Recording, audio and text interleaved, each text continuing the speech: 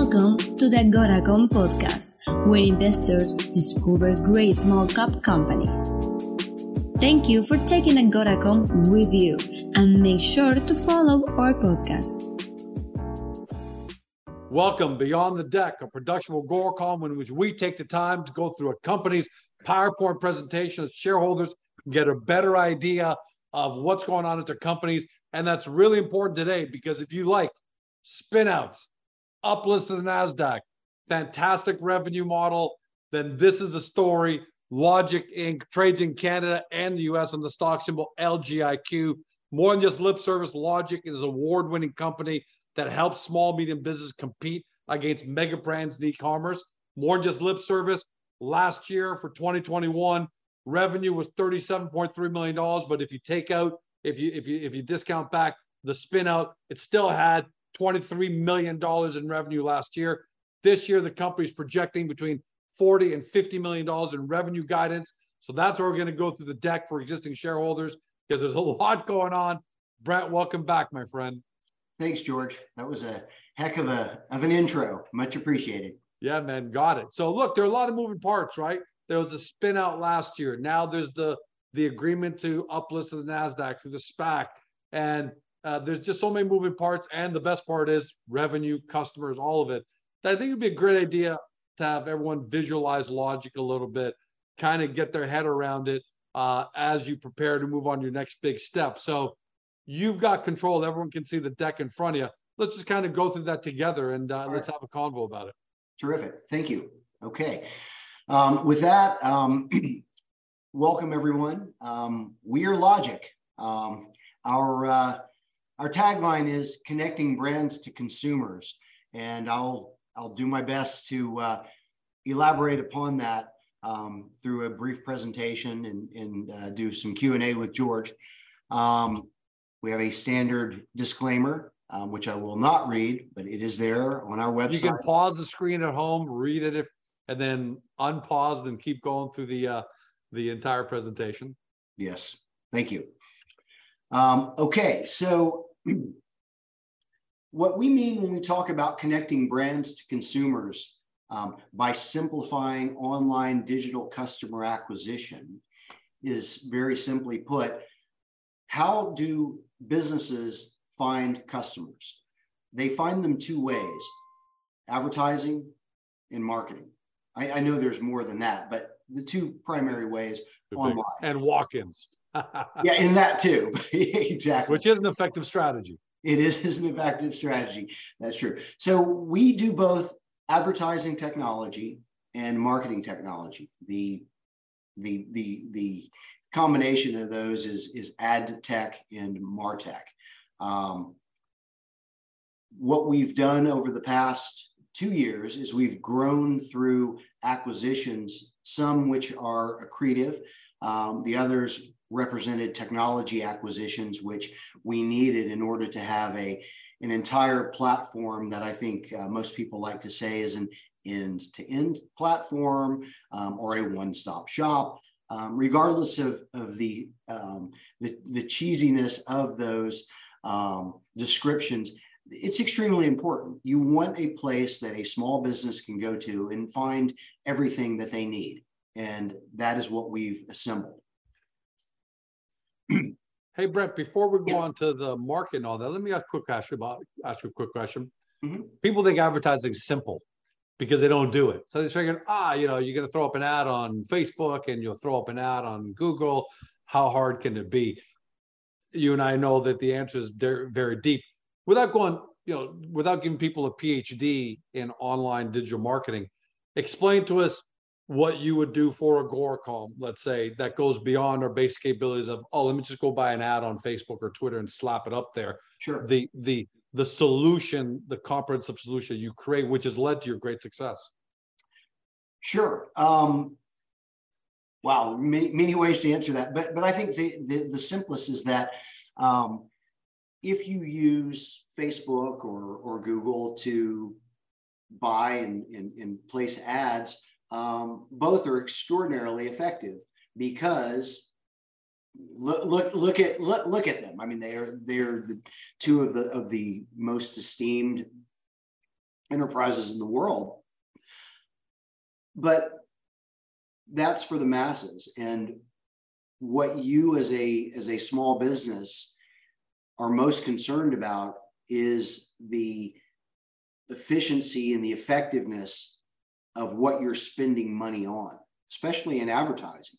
You want to know, if I spend $1,000, am I going to get more than $1,000 in sales?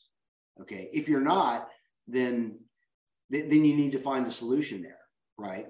But it is a real problem and a real challenge for most all small businesses. How do because they can't measure. Small, medium businesses don't know how to measure success, how to try different things. Everyone can slap up one ad on Facebook, but then after that, how do you measure the ROI? How do you optimize? How do you get it better? That's where you guys step in, right? And really help the small, medium business get that right. That's right. And what we did is, there's a bit of a copycat strategy involved in this, or let's call it a tactic. So from the tactical side, we took the approach, okay, the big players in the market, for example, the Trade Desk, in on this slide here, okay, what we're trying to illustrate is a problem and a solution. Okay, the problem that we illustrate here is that the top 500 brands in the US control most of the e-commerce market, 70%. Okay, actually, it's even more fragmented than that. If you look at Amazon, Walmart, eBay, and Apple, and then I think the other one is Target. So the top 5 e-commerce sites, they actually control over 50% of the entire e-commerce market. Okay, so as a small business, you look at that and go, well, so what? There's a big so what there. If they control that much of the e-commerce market, they also dominate the advertising market, so they can get the best ad placements. They can be the most efficient. And how do they do that? Well, they all have their own teams in-house, but those teams in-house use tools from outside. So if you look at a company like the Trade Desk, which has been phenomenally successful, people have made huge gains on that, and they are I think a $30 billion market cap company, if not larger. How do they get there? Well, you look at their platform and all the pieces of it that they've built and that they've acquired. So our short-term tactical approach was, okay, let's put together the same thing, okay? But our strategy, our strategic approach is, who do we use that for?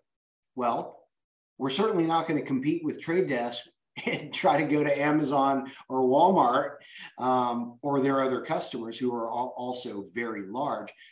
I think the minimum price of entry, if you want to be a tier 1 customer for the Trade Desk, I think it's about $100 million a month in advertising spend. So, it's a lot. And so that really precludes the other 2 million e-commerce companies out there that make up that 30% of the e-commerce market. So it doesn't leave you a lot. It leaves you Facebook and Google, and you advertise there and do okay. But if you want to do as well as the big brands, you have to have someone who has those tools. Now, that's us. But as I say that, you also recognize that there's a real challenge. How do you get to all those 2 million or a reasonable number of those 2 million e-commerce companies to get them to become clients? Well, you can hire thousands of salespeople or hundreds of salespeople, or you can go to mid-size ad agencies with a handful of salespeople and say, hey, look, you serve small and medium-sized businesses. If you have big customers that use the Trade Desk, they will know that the minimum price of entry is quite large, and that precludes your smaller companies from coming in. So basically what we're doing is we're providing, in simple terms, the same types of access that companies like the Trade Desk provide, but small and medium-sized businesses via their ad agencies that cater to them and already have them on board. And devil's advocate, naturally, it's going to cost me a little bit more to use Logic, I would think, than if I just did it on my own. So I've got to presume, given the success you've had, there's an ROI, or there's a real ROI for me to say, well, if I spend it on my own, I'll spend X. If I got to hire Logic, I got to spend X plus, 10, I'm just plus 10, 15%. But I'm assuming the results are just that much more superior, that if George Com Widgets uses Logic, your efficiencies, your solutions, rather than me trying to go it alone at night, just making Facebook ads, right? Actually, yeah, that's a great point. So we made an acquisition in March of a company named BattleBridge, and BattleBridge's core focus is on Facebook and Google ads for their clients. And so when we acquired them, it wasn't for that. It was because they have a pipeline. So their current customers, who are now ours, are doing programmatic advertising elsewhere. What is programmatic? It's the placements of advertisements onto websites outside of Facebook and Google. Okay, so they are usually paying about 20%, 30% of what they're spending on ads to providers of programmatic advertising access. With us, that's as simple as okay. So let me back up a bit. We now, through BattleBridge, also provide Facebook and Google advertising for two reasons. The first is very simple. It is because we can do that for them, and we can actually do it a little cheaper than they're currently doing it. So for that reason alone, maybe they save 2% to 5%. That's okay, right? That's an extra 2 to 5% that they save. But more importantly, if you give them access to programmatic advertising, and instead of them paying 20 to 30% more, we actually start out significantly less. And here's why. We'll start off at 5%, because it's not about the pricing. It's about the effectiveness of the campaign. Yeah, that's what we want to do. And let's use Agoracom as an example. So right now, if I said to you, George, when you are looking for target customers, and you're going onto Facebook or Google, there'll be a target profile. What types of customers are you looking for? Male or female, age range, income level, geography. Yeah, geography. You can choose from these, right? But your competitors are also choosing from those. Okay, if you're choosing between the same thing that your closest competitor is choosing from, what does it come down to? It comes down to who spends more being advertised to. Who are they going to choose, right? Now, these same people that you are paying a certain amount for access to, it's also not only possible, it's an actuality that these same people that may be, let's say, males between the age of 35 and 45 that live in this zip code and have this income, the obvious ones, okay, maybe a large percentage of them drive Volvos, okay, or maybe a large percentage of them are pet owners, or maybe a large percent of them are American Express business card holders. Well, whatever those are called attributes, all right? The artificial intelligence platform that we have will also put together other commonalities of the demographic that you chose, okay? If you say, all right, I'm not going to put down that I want males between the age of 35 to 45. Yeah, I got it. Zip code. I want Volvo drivers. Yes, exactly. You are going to pay less for those names, but you're getting the same names. But you won't know that unless you have someone to advise you of that. And it's not a manual process. We don't have people that go in and crunch the numbers and look at spreadsheets. It's an actual digital output. So we'll just say, well, George, actually, a broad percent of the customers that you already have in the target market that you want to approach happen to have these other attributes, and these other attributes cost a lot less for you to purchase. So What does that mean to you? So instead of paying top dollar on Facebook to find investors, I can be on some other websites that look for Volvo drivers, yes, for my profile, and I'm paying way, way less. Yeah. So I'm a lot. I love that. And that's, I want to make sure people got that point across, because you're not just saying, all right, George, you don't have the time to set up a Google ad campaign, a Facebook ad, so we'll do it. Because that's, you know, right. the moat, there's no moat there, right? That's But what you're doing is saying, hey, George, you're looking for investors between these ages, this demographic, and you're advertising on Facebook, you're paying top dollar. Well, that demographic has this in common. So let's find this commonality on other. What do I care if they're coming in from the Weather Channel, right? Yeah. If they're coming from the Weather Channel, but they happen to be in my demographic and they see an ad about Agoracom, they come in because that's their profile. That's right. I win, and you've just made me way more efficient.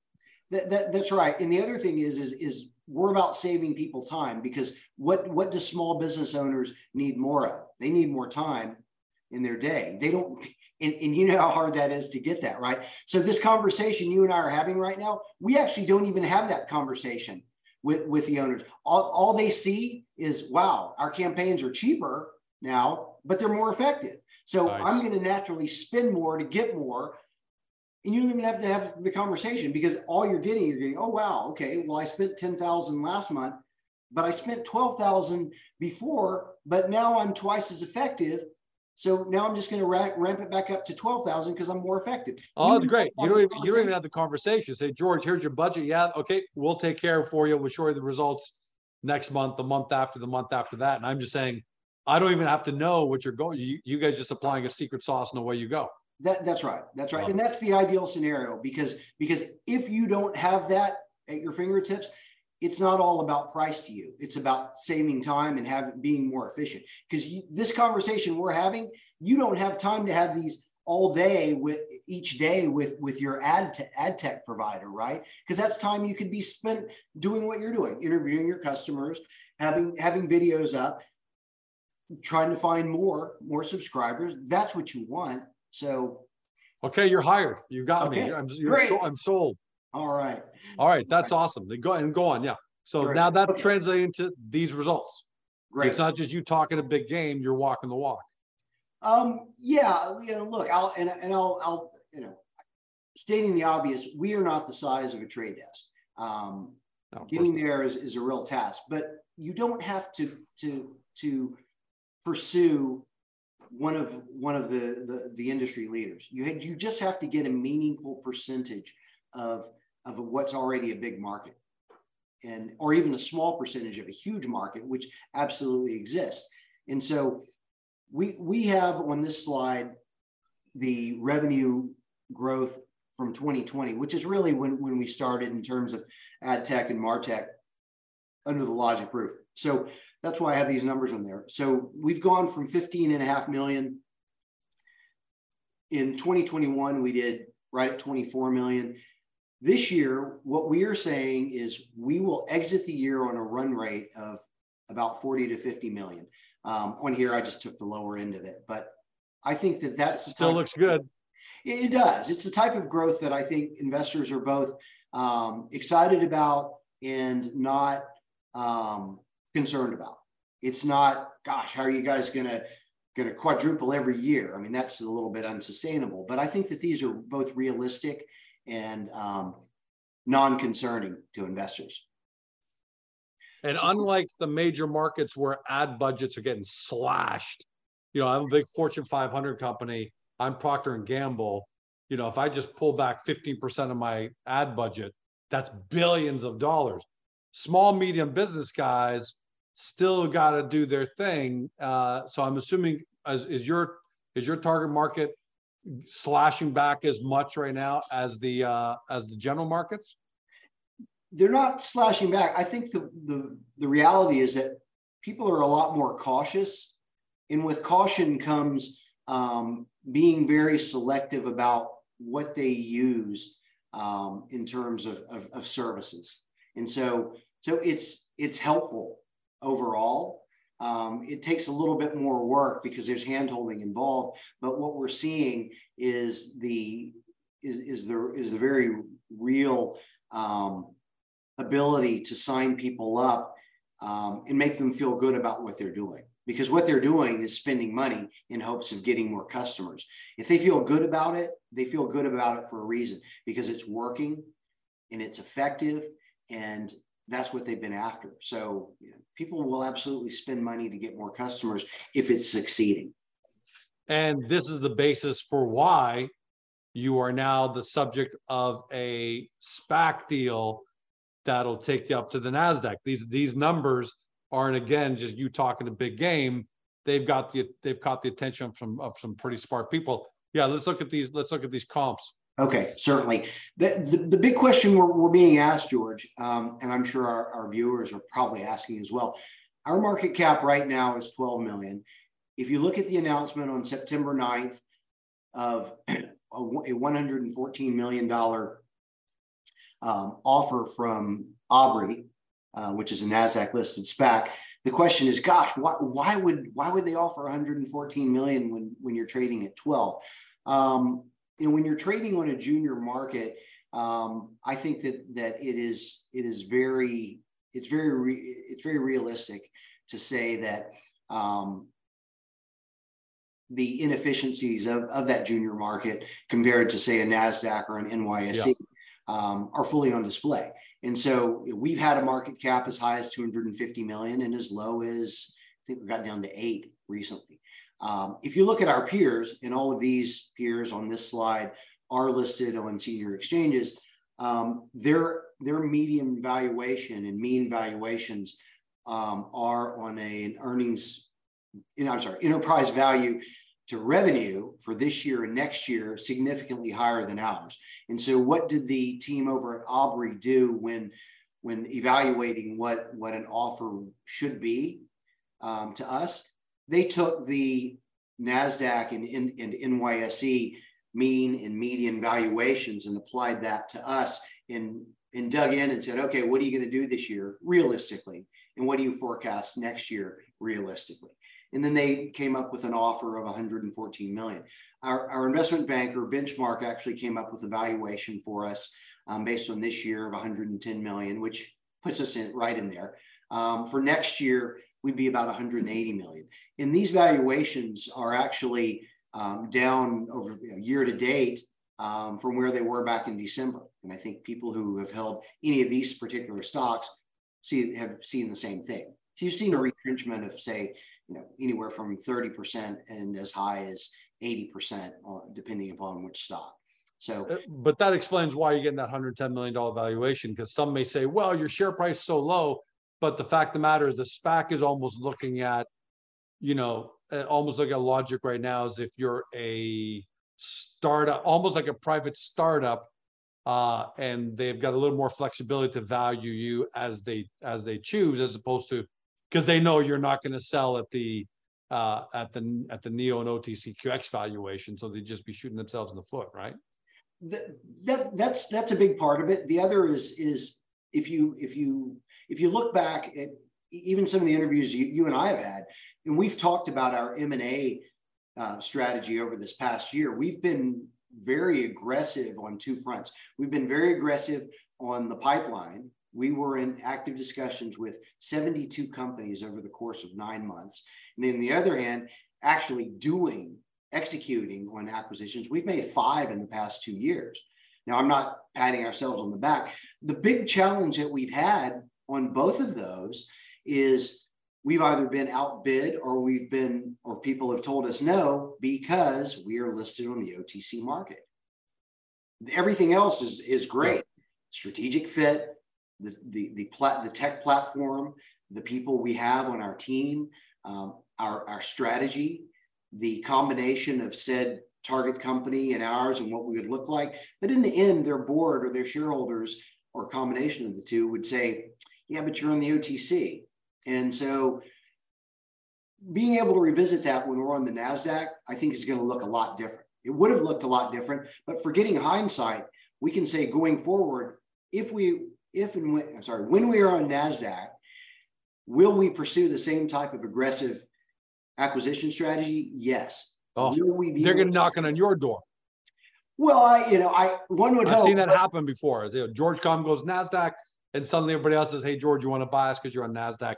That's right. makes a huge difference. That's right. I know beyond a doubt, because I've even gone back to some of the companies that we spoke with before, and I've asked the question, if we were on NASDAQ, where would we be? And they said, our board would probably be fully in favor. So I think with that, given our ability to execute, to pursue and execute when we want to and when we need to, will get us there.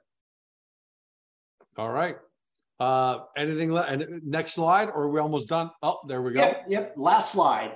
So and the best one, which yes. which makes it so great. Yeah. So for our viewers, September 9th, we announced that we have signed a definitive merger agreement with Aubrey, ASPA on the NASDAQ for 114 million in Aubrey shares. That's one part.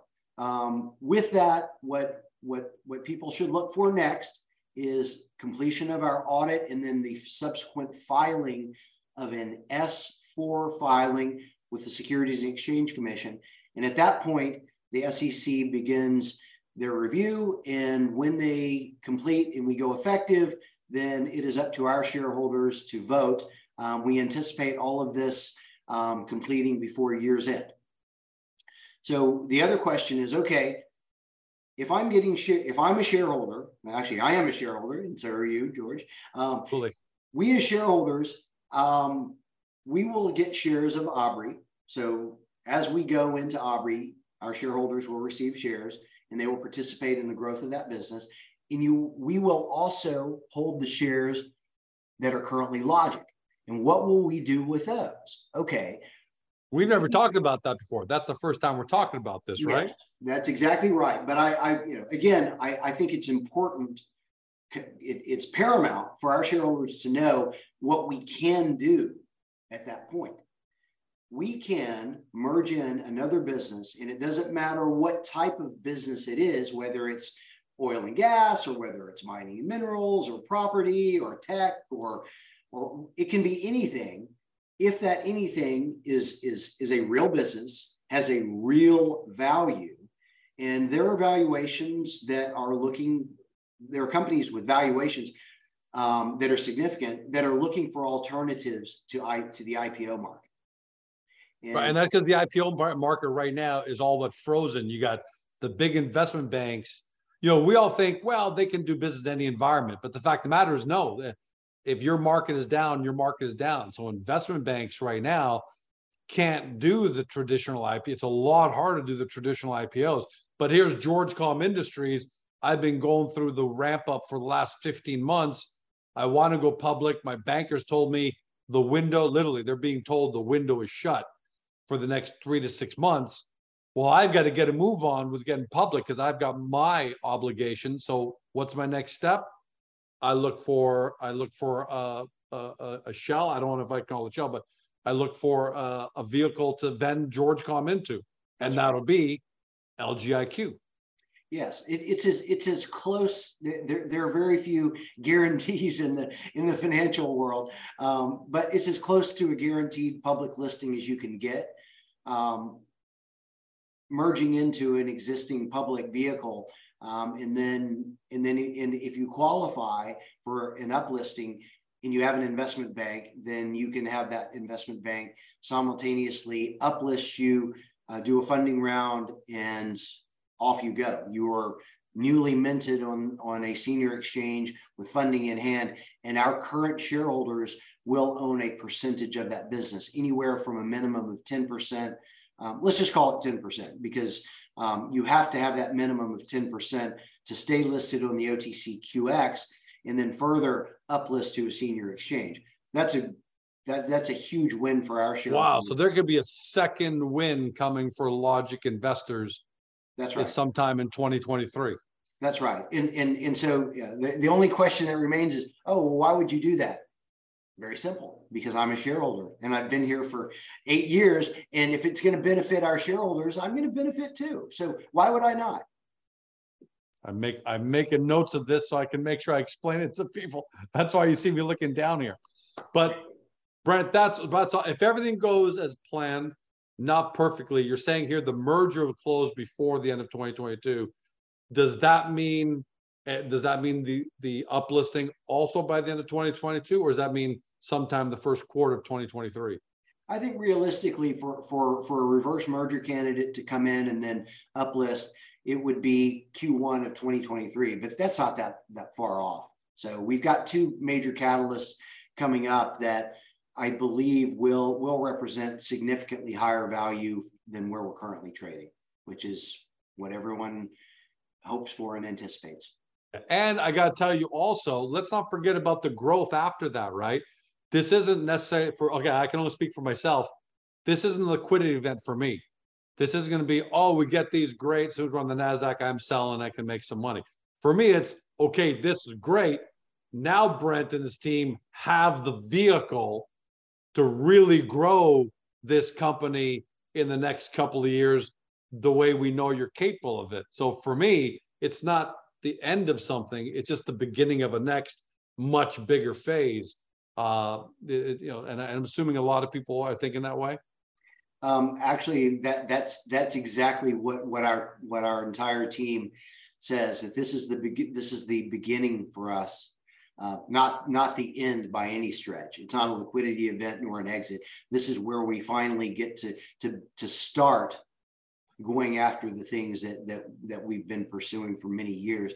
And when we started years ago, the question was, well, where do you want to go in terms of the financial markets? And it's always been to at least get to a $500 million market cap. And why do you want to do that? Well, you do that because you start to move towards scale on the business, move towards scale on the market cap. And what do you do with that? Well, you can continue to grow through accretive acquisition and continue to deliver shareholder value. And delivering shareholder value is not as selfless as it sounds. There's a degree of selfishness to it as well. I've been here 8 years. My team has been here, on the low end, 2 years, most a good 6 years. For us, we're all shareholders. Every single one of our teammates is a shareholder, and so we are. You guys want to make money off your stock, just like we do, just like Bill Gates did, just like Michael Dell did, just like all of them at the end of the day. And that's good for us because it means we know you guys have the same motivation. That's exactly right. Brent, thanks for joining us today, buddy. Any last words, anything we missed? I know we went through the deck, so we covered all the big things, which is what we want to do, right? But any last words before we sign off? No, I appreciate being on again and being given the opportunity to overview the business. If anyone wants to reach out to us, please do. We're always happy to respond when we have the ability to. Yeah, and look, I'm going to say this just myself. You are very accessible, very transparent, because we've done a number of these kind of interviews. So clearly you respect your shareholders, you value shareholders, and you want to engage with them. Put your money where your mouth is. The number of these, we did this Beyond the Deck, and there's going to be more coming here in the last stretch run of 2022. I can't wait. But like Brent said, if you need to reach out, or just get to the website, reach out. For those who are new to the story and you want to say, hey, I want to know more about this company, it's uplisted to the NASDAQ, get to the company's profile page on Agoracom, get the complete picture story there, and then hop over to the Logic website. Because guys, if you believe in e-commerce, digital marketing, digital advertising, all of that, then you got to take a close look at Logic. Thanks for joining us. Have a great day. See you next time. Thanks, George. Hey guys, this podcast is over. But don't forget to help your company by liking it or even leaving a comment. And then, don't forget to help yourself by following us on Spotify, Google, Apple, or on your favorite podcast platform so you will never miss another one great Agoracom Small Cap podcast.